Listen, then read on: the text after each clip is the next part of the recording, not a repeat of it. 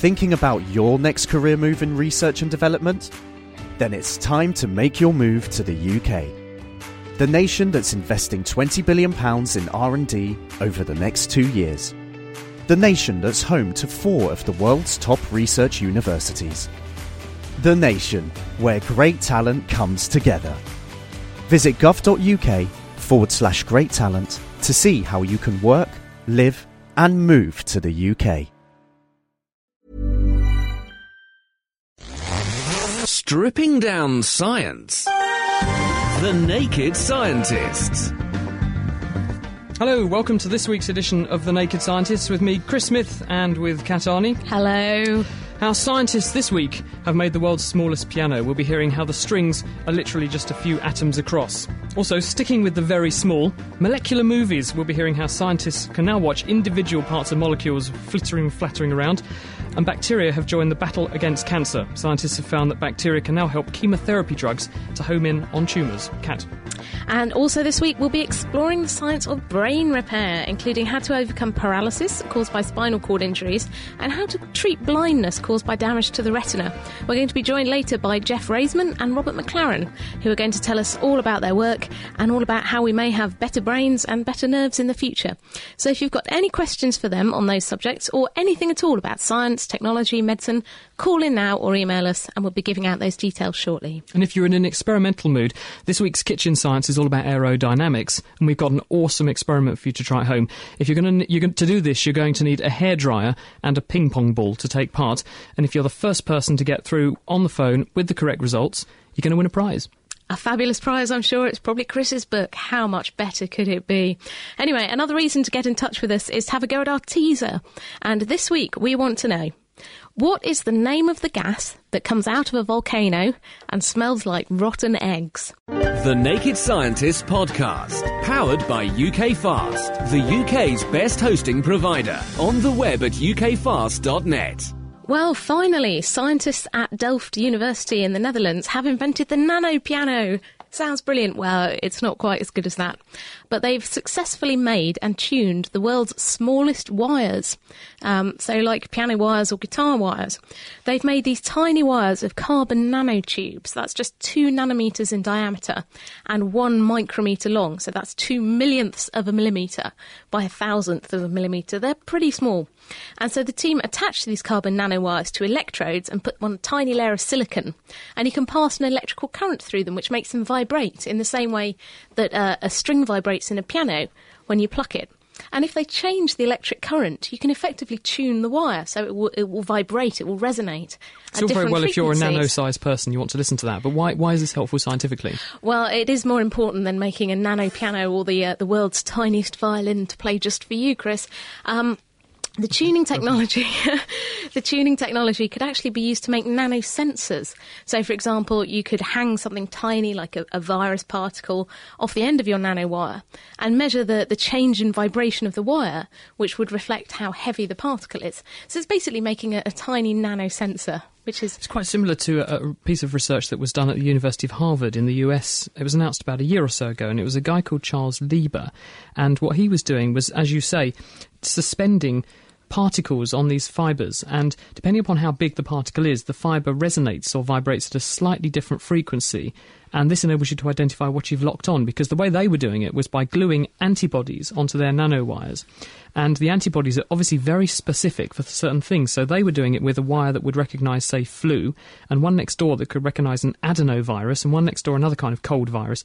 Then all you had to do was sort of smear a blob of snot on it, and the viruses would lock on to whichever wire had antibodies against those virus particles, and it would change the resonance of that wire, and then they could tell, really, on the basis of the antibody locking on, what was bound on what bit of the sensor. And it's staggering to think of what people are doing now at this absolutely tiny molecular level, really incredibly small, smaller than we can imagine. But people are probably thinking, why is that useful? But the thing is, when you go to the GP, most doctors have to say to patients, well, we think it's a virus, but we don't really know what it is. And then they have to send nose swabs and throat swabs to people like me in the hospital, and we have to spend ages growing these things in the lab and then trying to use other techniques to diagnose these illnesses.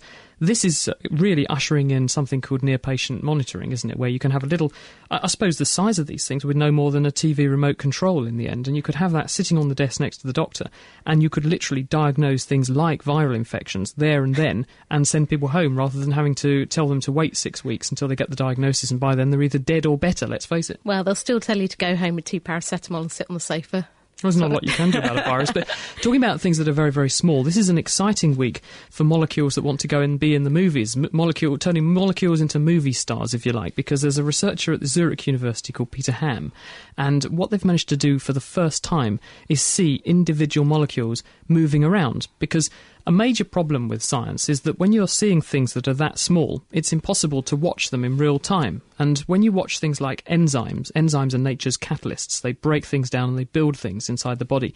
But the way they do that is by opening and closing their jaws, if you like. They have an area of the molecule that opens and embraces something called the substrate, the thing it wants to work on, and it then chemically modifies that and then releases it again. Like Pac-Man. That's right, it's a bit like Pac-Man. So how would you actually see what that enzyme was doing unless you could watch it? Because at the moment the only way we can do this is by making a crystal of the protein, and literally a solid crystal, and then firing X-rays at it to see what the X-rays do, and that gives you some clues as to the structure of it. Well, what Peter Ham and his colleagues have been able to do is to use a technique called infrared spectroscopy, and this relies on the fact that certain chemical groups absorb infrared radiation in a certain and very specific and almost fingerprint-like way. So what they're able to do is to glue down a molecule and then watch it with 2 beams of infrared or near-infrared radiation, and then see how that radiation gets soaked up or reflected.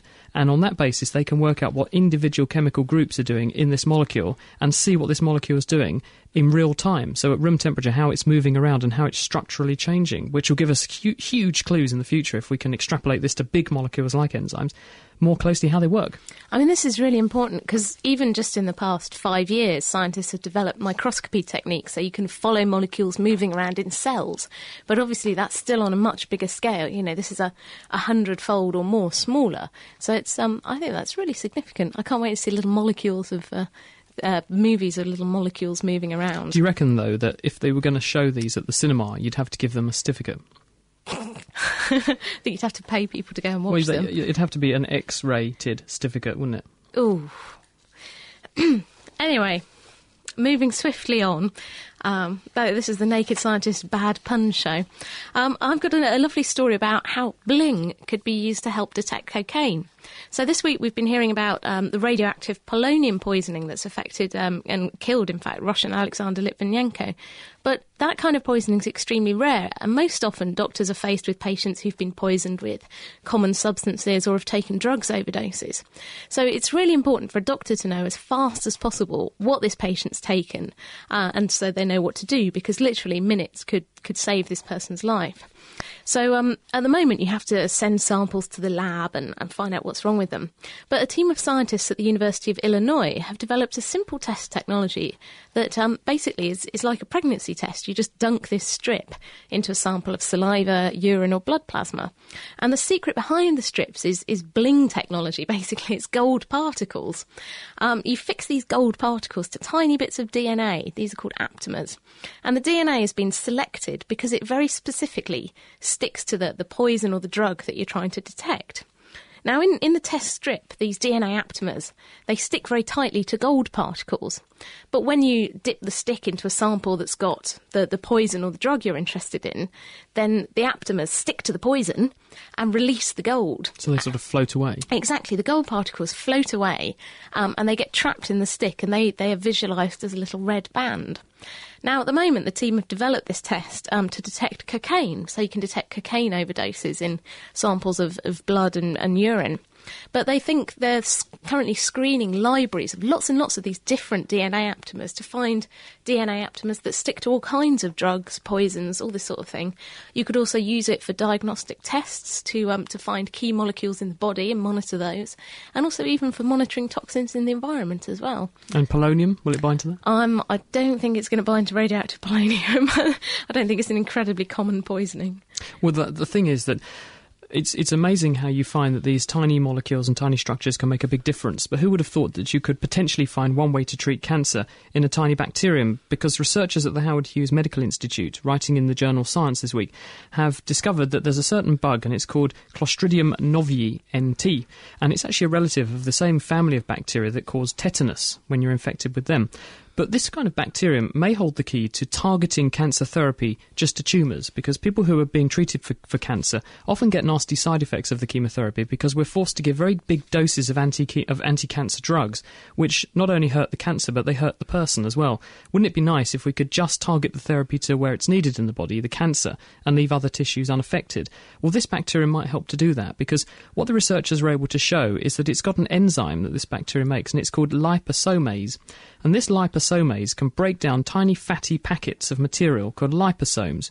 So what they were able to do was to package a cancer drug inside these little fatty bubbles, these liposomes, inject them into mice that were affected by colon cancers, and at the same time they gave some spores of these bacteria. Now, the bacteria homed in on the cancer, and the reason they did that is because the centre of the cancer doesn't have very much oxygen in it, and these particular bacteria don't like oxygen. So when the little fatty blobs of drug went past the tumour, the bacteria in the tumour activated the drug, but in other tissues the drug wasn't activated in the same way. So it just homed in on the cancer and killed it. And when they followed these mice up, at the end of the study, 65% of the animals were still alive 90 days later. 100% of them got better from their cancer.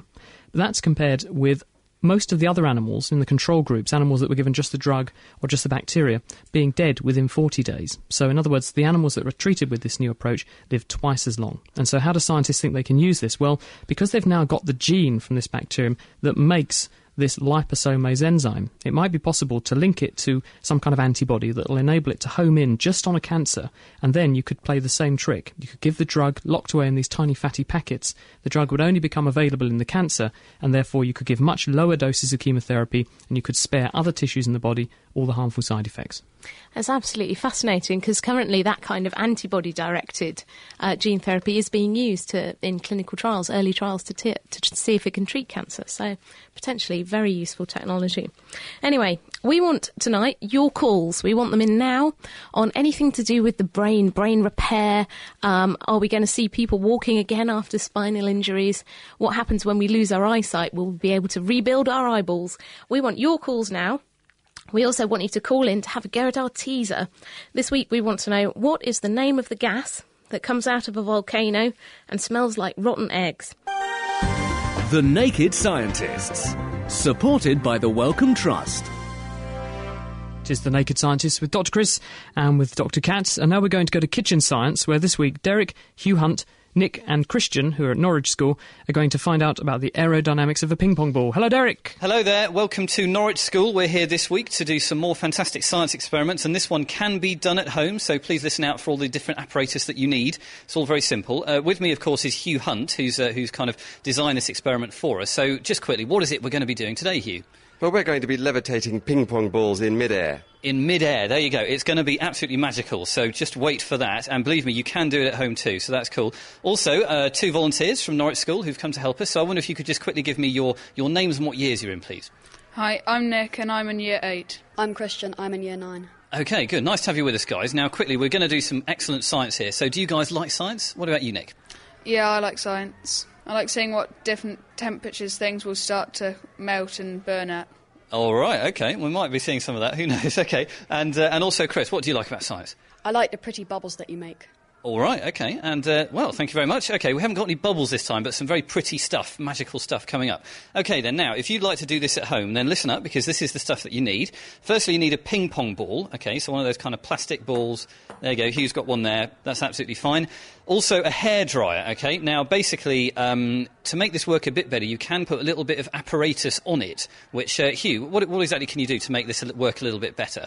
Well, it works best if the nozzle on your hairdryer is about the same size as a ping-pong ball.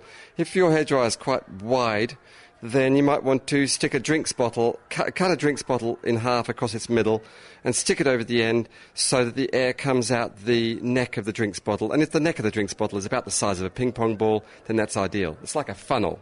Absolutely. So you kind of, you're putting a funnel onto the hairdryer. Of course, do be careful about hairdryers being hot. We'd like them to be on as cool a heat as possible here as well, and don't keep plastic things on there too long because, they can melt eventually.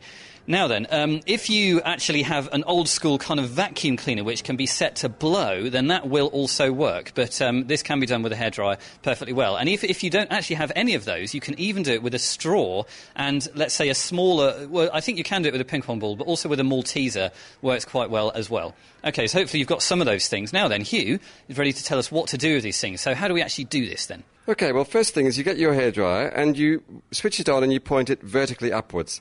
And then you take the ping-pong ball and you try to balance it in the airstream. OK, right, and then you've got to see what happens. Now, of course, we've got Chris and Nick here who are going to be doing this experiment later in the show when we come back to Norwich School. But what do you think is going to happen? Because, this ping-pong ball is very light and the hairdryer is pretty strong. So, Nick, what do you think is going to happen? I think it'll get blown in the air, but then it'll fall off eventually. OK, and what about you, Chris? What's going to happen? I think it'll be quite close to the airstream, but it'll fall off eventually.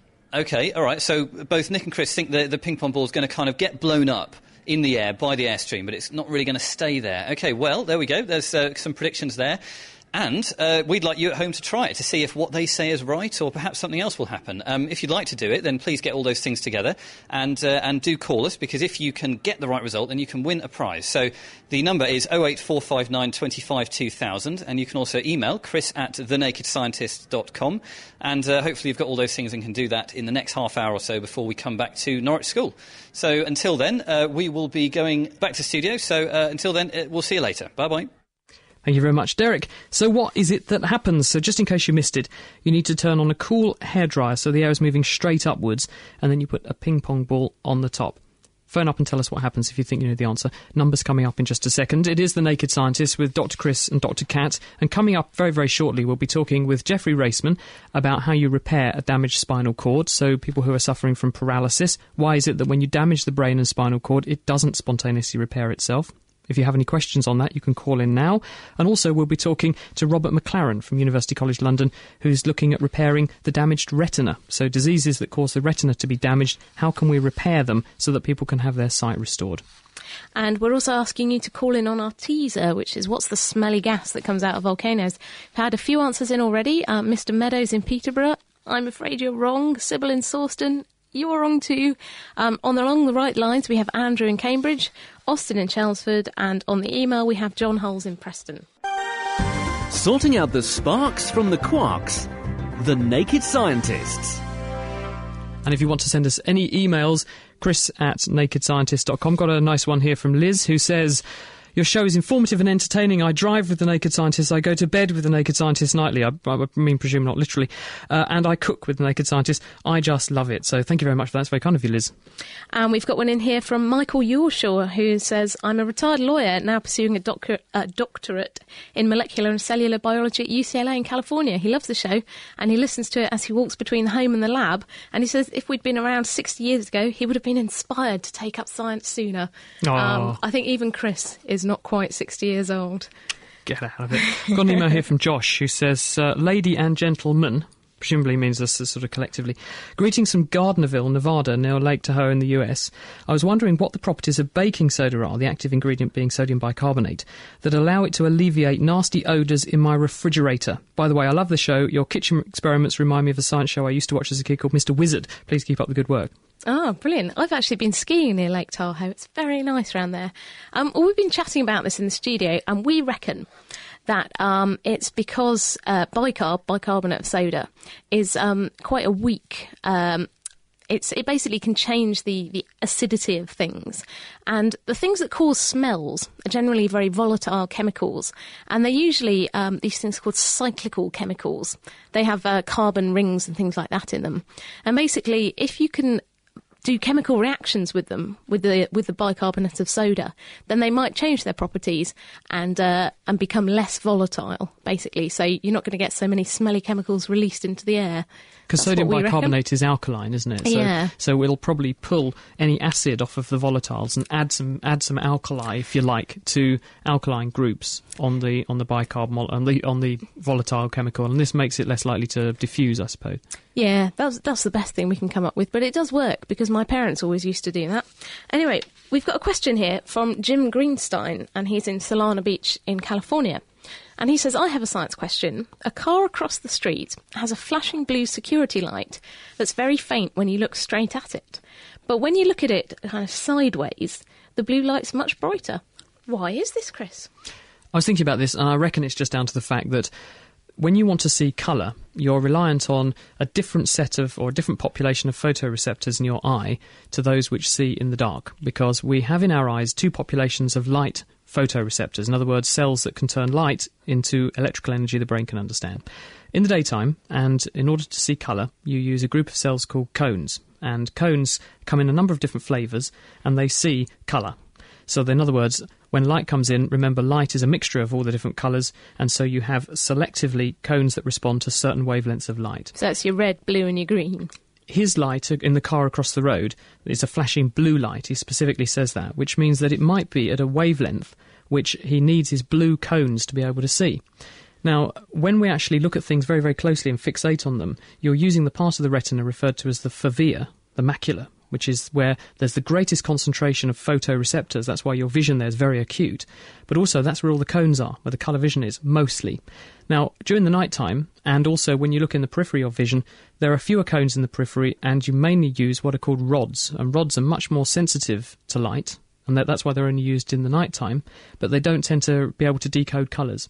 So when you look at this light out of the side of your eye, you're probably seeing it using rods that are helping some of the blue cones a little tiny bit, because we know that rods can help cones a bit under low light conditions. When you look straight at it, there are fewer of these very sensitive cells and more of the less light-sensitive colour-specific cells. So I think that's probably why you can see things more acutely in the dark out of the periphery of your vision if they're under low light conditions, but you can read things much more accurately in the centre of your vision. And your brain does amazing things, basically filling in the gaps and the colours in what you don't see. And the human brain's incredible. We'll find out later how you repair it when it gets damaged, and also how the eye might be able to be repaired when it gets damaged. So stay tuned for that.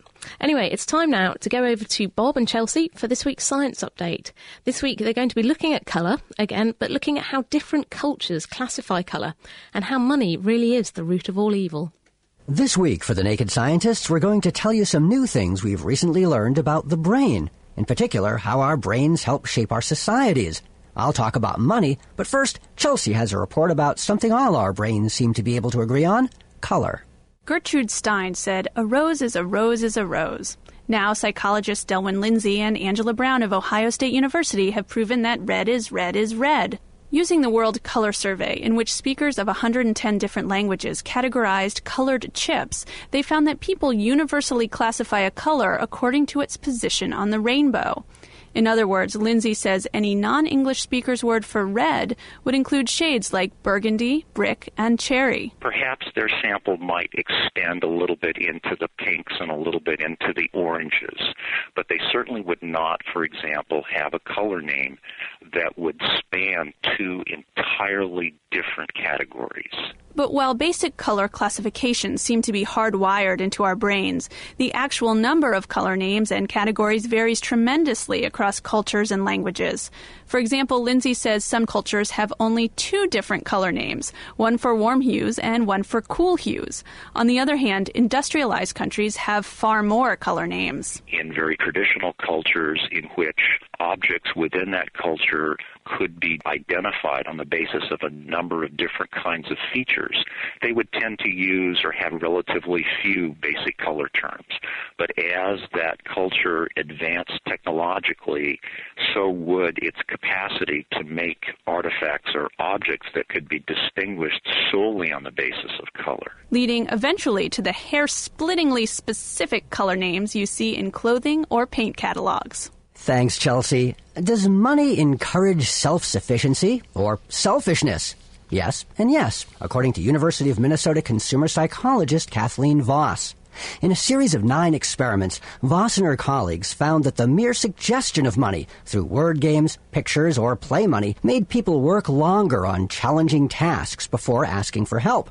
But it also made them less inclined to help others on similar tasks, donate spare change to charity, or even pick up somebody's dropped pencils. So it suggested that they just thought that everyone should be working toward their own goals without wanting help, just like they had done in the other experiments. Thinking about money also made people more interested in working alone or choosing solitary leisure activities over social opportunities. The bottom line is that for better or worse, money appears to motivate self-reliance. And just as Voss's research dealt with money in the abstract rather than actual wealth, other studies suggest that even an academic interest in money can affect your behavior.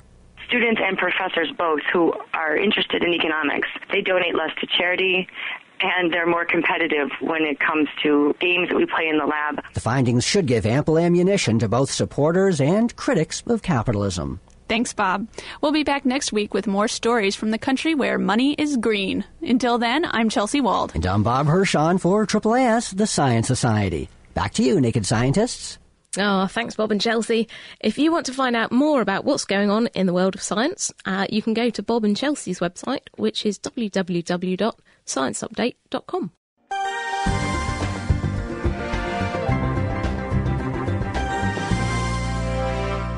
Don't forget our kitchen science experiment is ongoing. What happens if you put a hairdryer on cool, pointing up in the air, and put a ping pong ball in the path of the air? Does it blow all off to the side? Does it disappear? Or does it do what Daniel Judd in Sittingbourne suggests? And he's on the right lines. Have a go. If you're through with the right answer, you could be winning yourself a fantastic prize. Now, we're talking this evening about the science of how to repair the nervous system. And one part of the nervous system that's very valuable to all of us is our vision, our eyes, our retina. And one person who's brought that a step closer to being reality in the last few weeks with a paper in Nature is Robert McLaren from the University College London. And he's also a consultant at Moorfields Eye Hospital. He joins us now. Hello, Robert. Oh, hello, Chris. Thanks for joining us on The Naked Scientist. So tell us what it is you've managed to achieve. Well, thank you very much indeed for inviting me onto your programme. What we showed was that if you transplant photoreceptor cells, which are the cells you mentioned earlier in the programme, the light-sensitive cells at the back of the eye, if you transplant these cells at a certain critical stage during development, it's possible that these cells can make connections in a new host after transplantation, and in sufficient numbers to restore certain visual reflexes, such as the light pupil constriction reflex. So what's the major problem with the eye just repairing itself anyway? Why doesn't it repair in the same way that other tissues in the body can? Well, the retina is a nervous tissue, pretty much like any other nervous tissue in the brain or the spinal cord. So we are faced with the same problems that spinal cord surgeons would have, in that once there has been a significant injury to the nerves, it's very unlikely that they will make connections and recover function. Some diseases that I deal with on a routine basis, for instance, age-related macular degeneration, which is the commonest cause of blindness in the UK, that particular disease becomes irreversible once the light-sensitive cells, the photoreceptors, are lost. And these photoreceptors are neurons, and as such, they don't regenerate or re-establish their connections, as we would see with other parts of the brain. So your strategy to get around that problem is to replace the cells that have been lost? Absolutely, and we're of course very excited by it because our research is very much geared towards eye disease, and we're interested in treating diseases that affect photoreceptors, because there are simply so many of them, not just macular degeneration, but inherited retinal diseases such as retinitis pigmentosa. These diseases have a big impact on patients who suffer loss of vision as a result of photoreceptor loss, and we're very excited at the prospect of actually sometime in the future. And I must stress that these experiments that we've been doing are not yet at the clinical stage. It's still very much in the laboratory, but we're very excited by the prospect of actually being able to transplant these cells. And certainly now I think we know a little bit more about the properties of the cells and what we need to do to actually, achieve our goal of doing this in patients. People have tried using various stem cells and things to do what you've done in the past, but they didn't succeed. So why did they stumble when you managed to succeed? Well, that's a very interesting point, and I must say stem cells can be used successfully in other ways, but we're interested in generating a specific cell type, the photoreceptor, which is, as I said, it's a neuronal cell type, and if you take a very undifferentiated stem cell, that's simply a dividing cell that has yet to decide what kind of cell it's going to become, and you put that into the retina, those dividing stem cells, won't necessarily know that they should become a photoreceptor, or indeed any one of the perhaps 220 different adult cell types in the human body. And our approach was somewhat different, was to take cells that were about to become photoreceptors, in other words, the signals within the dividing cells had already been switched on, the genes had been activated, and transplant them at that specific critical time point. If you like, we're transplanting photoreceptors that are, immature photoreceptors that are really past the point of no return. They're going to become photoreceptors. And that allowed us to focus more on the properties of these cells actually making connections. Now, you did this using mice, obviously, because, as you mentioned, you haven't got this into the clinical trial stage yet. But does this mean that you're going to be able to do this in humans? Because there aren't obviously going to be the potential opportunities to go to humans that are in very early stages of development and take photoreceptor cells from them. So how would you get around that problem? Well, that's absolutely right. And, of course, our work has really been looking at the sort of practicalities of the transplantation end. But if you think about it, there are a number of adult stem cells in the human body, not just embryonic stem cells. Everyone thinks about stem cells as being an embryonic cell type, but there are many cells around in the body that are dividing.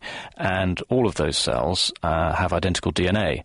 And what makes one cell a photoreceptor, another cell a skin cell or a liver cell, is the genes that are switched on within those cells. And if scientists who are working in cloning and genetics can find ways of manipulating the genes that are switched on, then it is not inconceivable that one could generate a primitive photoreceptor from an adult stem cell. And indeed, there are even been reports of retinal stem cells. These are stem cells actually in the eye that are dividing to make ocular tissues. And really, one cannot make the assumption that it's going to be embryonic, because there's a lot of research ongoing at the moment looking at adult stem cells, and it's a very, very exciting area. I suppose one of the really interesting things was that all of the signals are there in the eye, so that the cells, when you put them in, A, know where to go, B, know what really to turn into, to mature into, and C, how to wire themselves up into the retina so that they can restore the ability to see in the animals you tested.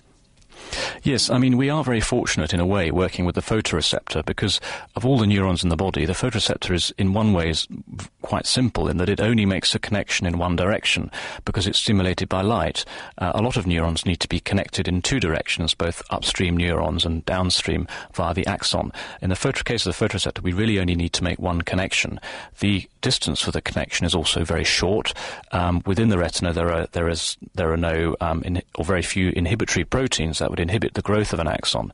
And I think one of the other things is that the actual photoreceptors sit in a natural anatomical cleavage plane, a natural space, where it's relatively easy to introduce these cells without damaging any of the surrounding tissues. And we even know from the studies during development that the pigmented part of the retina, which is called the pigmented epithelium, has a major role in helping the photoreceptors to orientate and develop and make connections.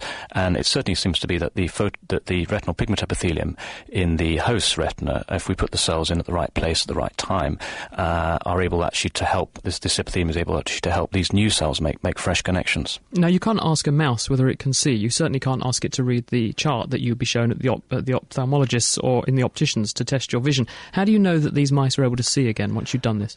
No, well, that's quite right. We were very interested to know what the level of vision was, and most importantly, we wanted to test a level of visual function that actually told us whether the brain was responding to the visual signals. So, as well as the sort of fairly routine electrophysiological tests, we also actually looked at another test, which is the ability for the pupil to constrict. And we took congenitally blind mice that have a deficiency of the rod photoreceptors, again, the cells that you mentioned earlier.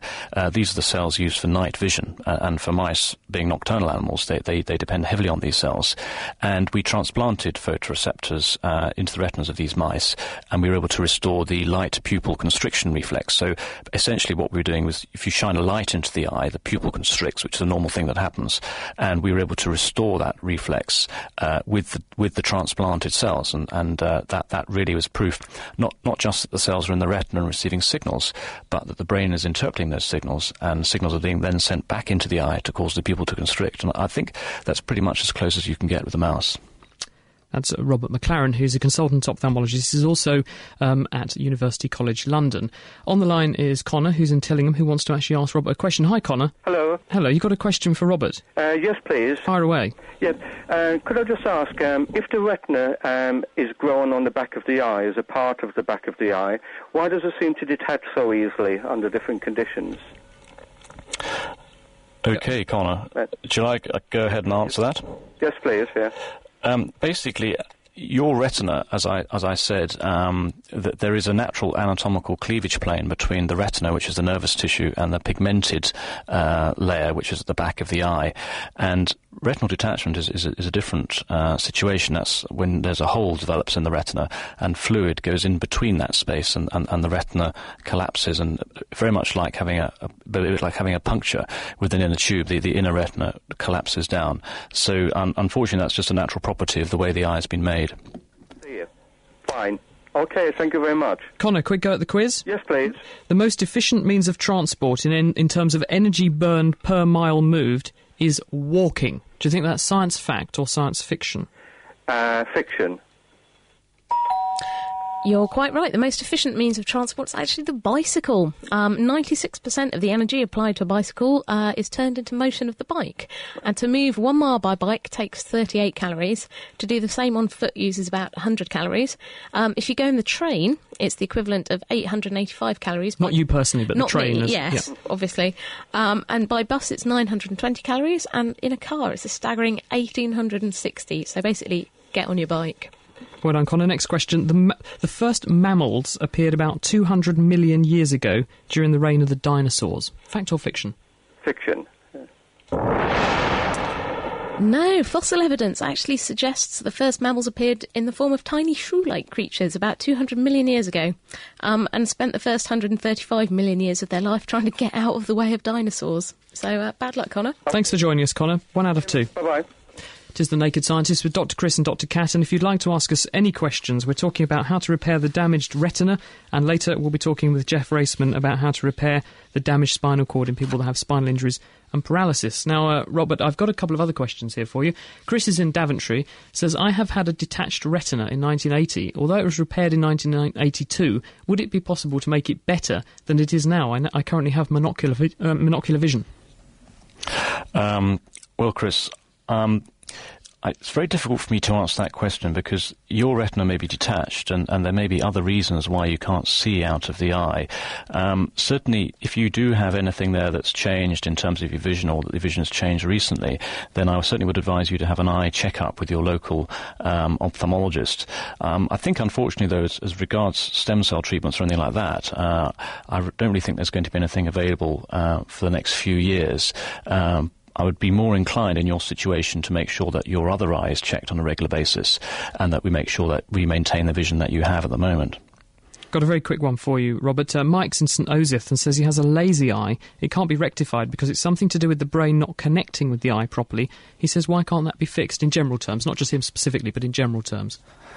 Well, it's very difficult to change the connections within the brain. We're looking at, in fact, in a lazy eye, a relatively normal retina and optic nerve. It's actually the connections in the brain, and there are some 10 to the power 10 to 10 to the power 11 neurons in the brain. Each of these may have 50 plus or even 100 different connections. You can imagine the various, how many potential connections there are to rewire and remodel. And I think really at the moment that's pretty much beyond what we can do. Thank you very much, Robert. That's Robert McLaren from Moorfields Eye Hospital and University College London. We've had some answers in on our teaser. Along the right lines is Bill, who's in British Columbia in Canada.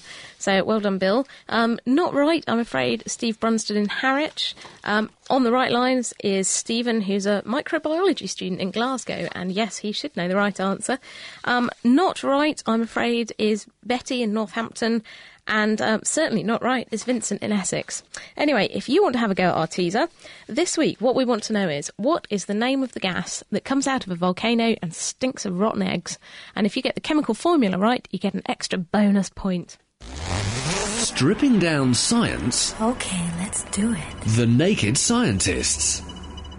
We've had a call from Miss Talbot in Cambridge, and she was answering our kitchen science experiment. I don't know if she's had a go or not. You take a hairdryer, point the rushing air upwards, hopefully with the hairdryer on cool, and you put a ping-pong ball in the path of the air. What happens to it? She says it will bounce up and down.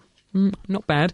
If you've got an idea, 08459 25 2000. First person through with the correct explanation and answer goes into the hat, and you could be winning a prize. And I'm going to give you a signed copy of my book, Naked Science, which will make a fabulous Christmas present with my signature in it. It's a pearl beyond price. But let me introduce now our other guest this evening, who's Professor Jeff Raceman from University College London. Hi, Jeff. Thank you for coming in. Hi, thank you. Now, your work largely looks, where we've looked at the eye, you're working at the other end of the body, the spinal cord. Why is it such a problem when the spinal cord gets injured? Why doesn't it just repair itself? Well, there's a number of opinions about that. And the answer is we don't know. But the idea that we have is that the spinal cord attempts to repair itself, but the damaged nerve fibres are unable to grow back across the injury. It's not that they're just dead. It's not that they're dead. In fact, they are trying to grow. But the pathway that they need to grow has been destroyed by the injury. So what you're saying is that wherever there's a lesion or a cut or a bit of damage in the spinal cord, this creates some kind of impenetrable barrier that the tiny nerve fibres just cannot bridge. Yes. Basically, the nerve fibres in the spinal cord run along a kind of pathway cell, rather like railway lines or tram lines. And when the damage occurs, these lines are disrupted, they're opened up, and a scar forms which closes off the pathway. So although the nerve fibres have the ability to grow, they're not provided with a pathway to grow along. But there are quite a few nerve fibres in the spinal cord. I mean, a conservative estimate for just one of the motor pathways is that there's 1 million fibres in it. So how can you possibly relay that roadway for them to be guided to where they need to go? Well, you can't relay the roadway in such a way that everything will grow back. What we are trying to do, and it's only at the experimental stage, this is only in animal experiments, is to provide a pathway and see what happens. Now, in our situation, what we have found is that less than 0.5% of fibres grow back along the pathway we provide. It sounds very small, but the function that is brought back by that small number of fibres is very large. What's special about that 5% then?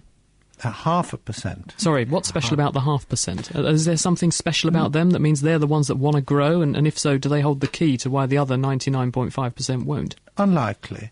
What's likely to happen is that a small amount of signal is carried through by these. A signal is carrying it across to carry out the function.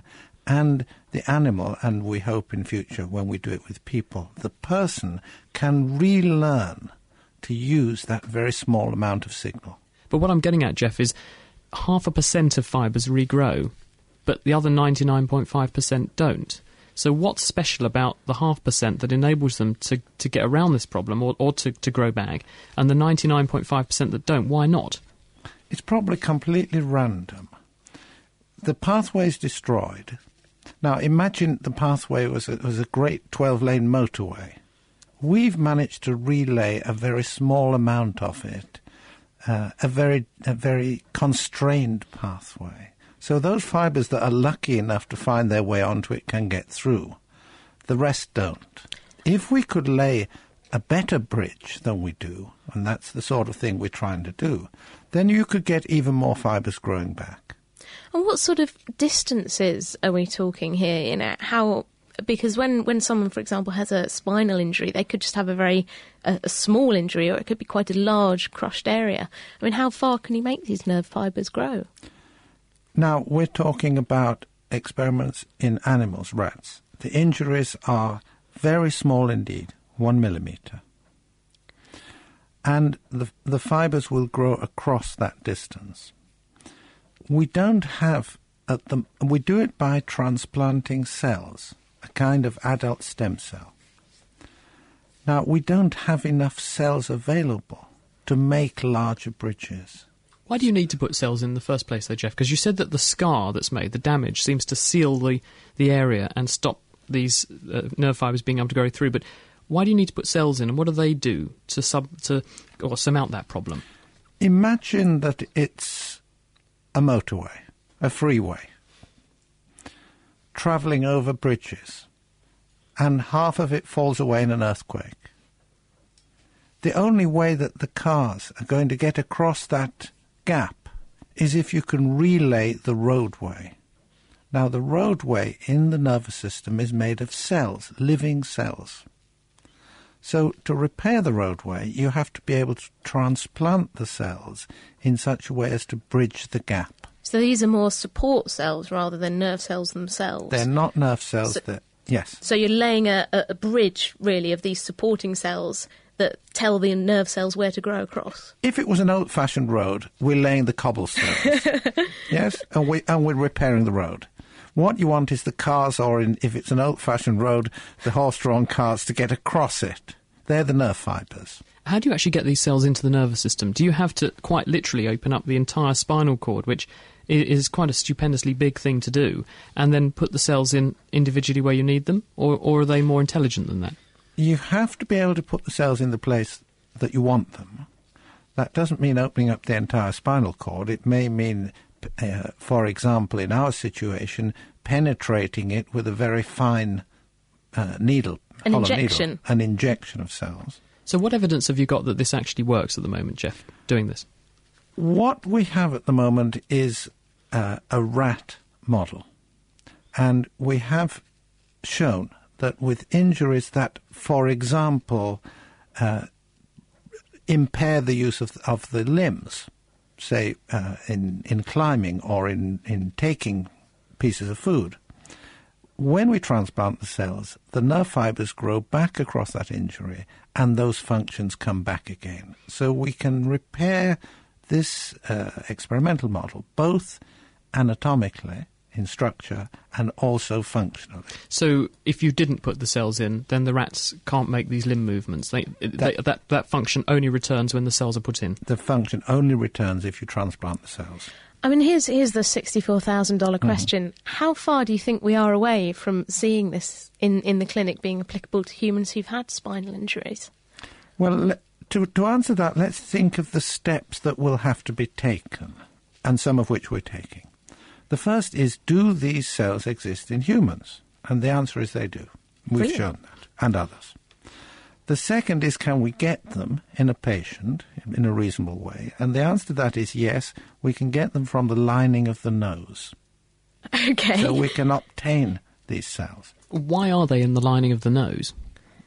Well, that's the reason we went there in the first place. So you can get to them? Well, no. As you said, the brain and spinal cord do not repair after injury. But the only nerve fibres which continually repair throughout life in the adult nervous system are those concerned with the sense of smell. So yes. They have a special pathway and roadway which can repair itself. So can you get enough of them, Jeff, in order to make a repair? Because the human spinal cord's pretty large. The number of nerve fibres in the bridge of my nose is not. Is it possible to get enough of these cells in order to make a decent repair in a human? That's a question we'll have to meet when we get there. But we are taking these cells from an adult stem cell, which means that it can divide, and in tissue culture it can make more. So you could grow them in the lab, potentially? We do grow them in the lab. Unfortunately, we still, and there are several groups doing this, we still only get a small expansion, perhaps threefold. But if, as you say, you only need a very small number of cells to make some kind of functional connection, then potentially that's better than nothing. Indeed. We are hoping to be trying out human cells within the next year or two in very small injuries of the type that where we can hope to get enough cells from the patient. If we can take that step, then we can demonstrate these cells exist in the human, we can obtain them, and they are safe to put in. Laying the facts bare The Naked Scientists. It is The Naked Scientists with Chris and Kat, and we've been talking this evening about how you repair a damaged nervous system, including a damaged eye.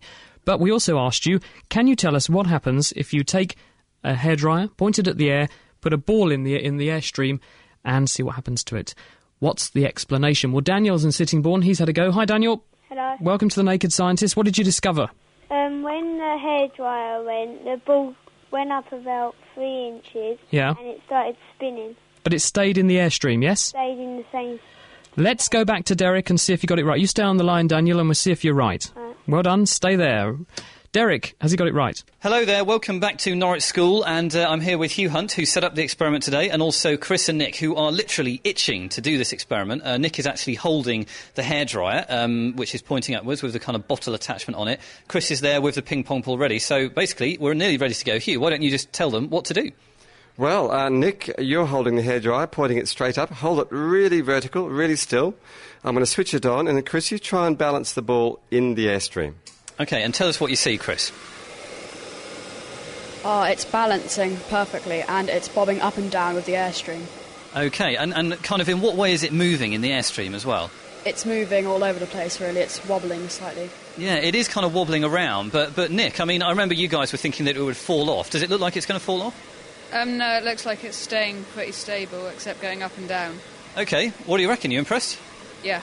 All right, there you go. We've actually managed some magic here, some kind of levitation in midair of a ping pong ball, and it really is staying there. It's about, I don't know, it's bouncing up and down a little, but it's between, let's say, 6 and 10 inches above the nozzle that we've got.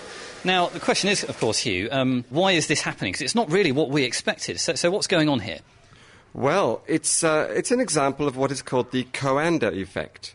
And it's an effect that essentially means that air, when it flows anywhere near a surface, near a curved surface, would really much rather follow that curved surface and stick to it. Now, for example, if you were to take, let's say, a round milk bottle or a round tube, and if you blow over the top, hold the tube horizontally, and you blow over the top of the tube, what you'll find is if you put your hand sort of underneath the tube, you'll feel that the air has been deflected downwards. If you take the tube away, you'll just blow straight forwards. But if you blow around over the top, you'll feel the air deflected downwards. Now, perhaps Chris and Nick could have a go at that. OK, so, Chris, what do you feel if your hand's below the bottle? I can actually feel his breath. Wow. OK, and if we remove it completely and Nick blows in exactly the same way? No, I can't feel anything. Yeah, so there we go. So Nick's breath actually goes horizontally when it's blown horizontally without the bottle there, but it actually the air quite likes to kind of follow the curve round of the bottle. OK, so I suppose that's what's happening with the ping pong ball. Yes, well, now this is very important because if you imagine that the air is flowing upwards out of the hairdryer and it's flowing around the ping pong ball equally in all directions. Now, if the ping pong ball were to try and fall out of the flow and move to the left, then the air around the right of the ball will want to follow the ping pong ball around, and so the air will also tend to move to the left. Now, there's a very important law. It's called Newton's third law of motion, which says that every action has an equal and opposite reaction. OK, and I think let's dwell on this for a moment because we've got a good way to explain this. So, Chris and Nick, we've got something that we can get you guys to do. Hugh, what should they do? Well, I want Chris and Nick to face each other. OK, and I want you to stand on your heels. Now, Nick, I'd like you to give Chris a little push and see what happens. OK, what kind of did you feel there when that happened, Chris, when you tried to push Nick over? I began to lose my balance and eventually I fell over backwards. Yeah, OK, so you were kind of trying to push Nick backwards, as in backwards for Nick, but you ended up falling backwards as well, obviously not actually falling, because we're all very safe here. But yeah, so what did we see there? Well, an action had an equal and opposite reaction. So let's imagine then that the Coanda effect is encouraging the air to move around the ball to the left. Well, if the air is being pulled to the left, the ball must be being pushed to the right. So that means that the ball, if it were to move to the left, Coanda effect causes the air to stick to the ball and move around to the left as well, which pulls the ball back to the right again.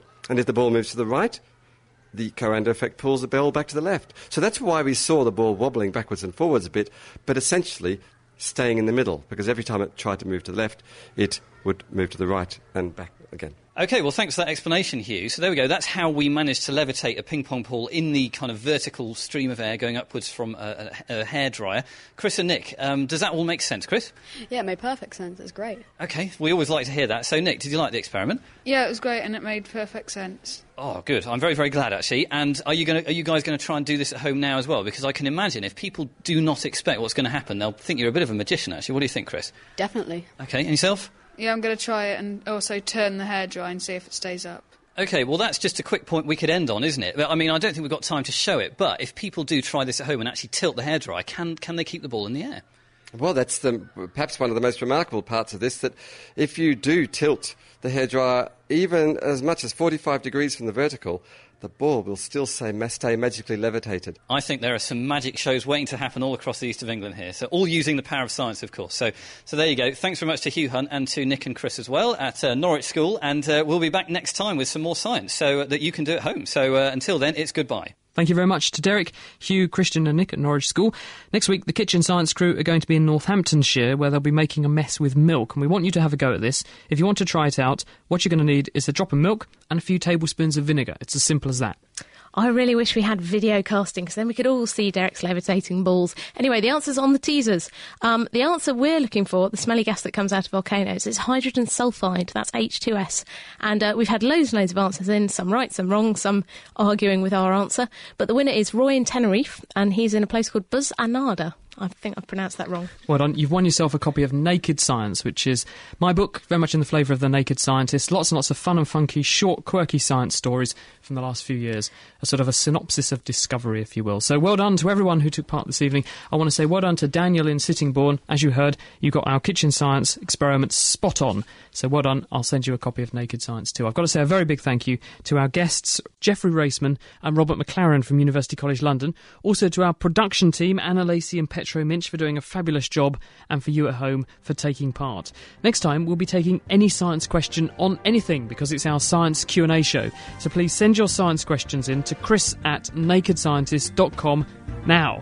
For more science in the interim, do give the Nature podcast a listen at nature.com/podcast. And if you're short of a Christmas present idea, then my book, Naked Science, is available now from our website, which is nakedscientist.com. Until next time, goodbye!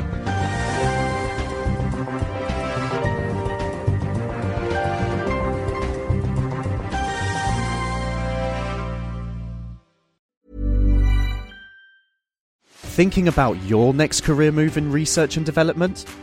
Then it's time to make your move to the UK. The nation that's investing £20 billion in R&D over the next 2 years. The nation that's home to 4 of the world's top research universities. The nation where great talent comes together. Visit gov.uk/great talent to see how you can work, live and move to the UK.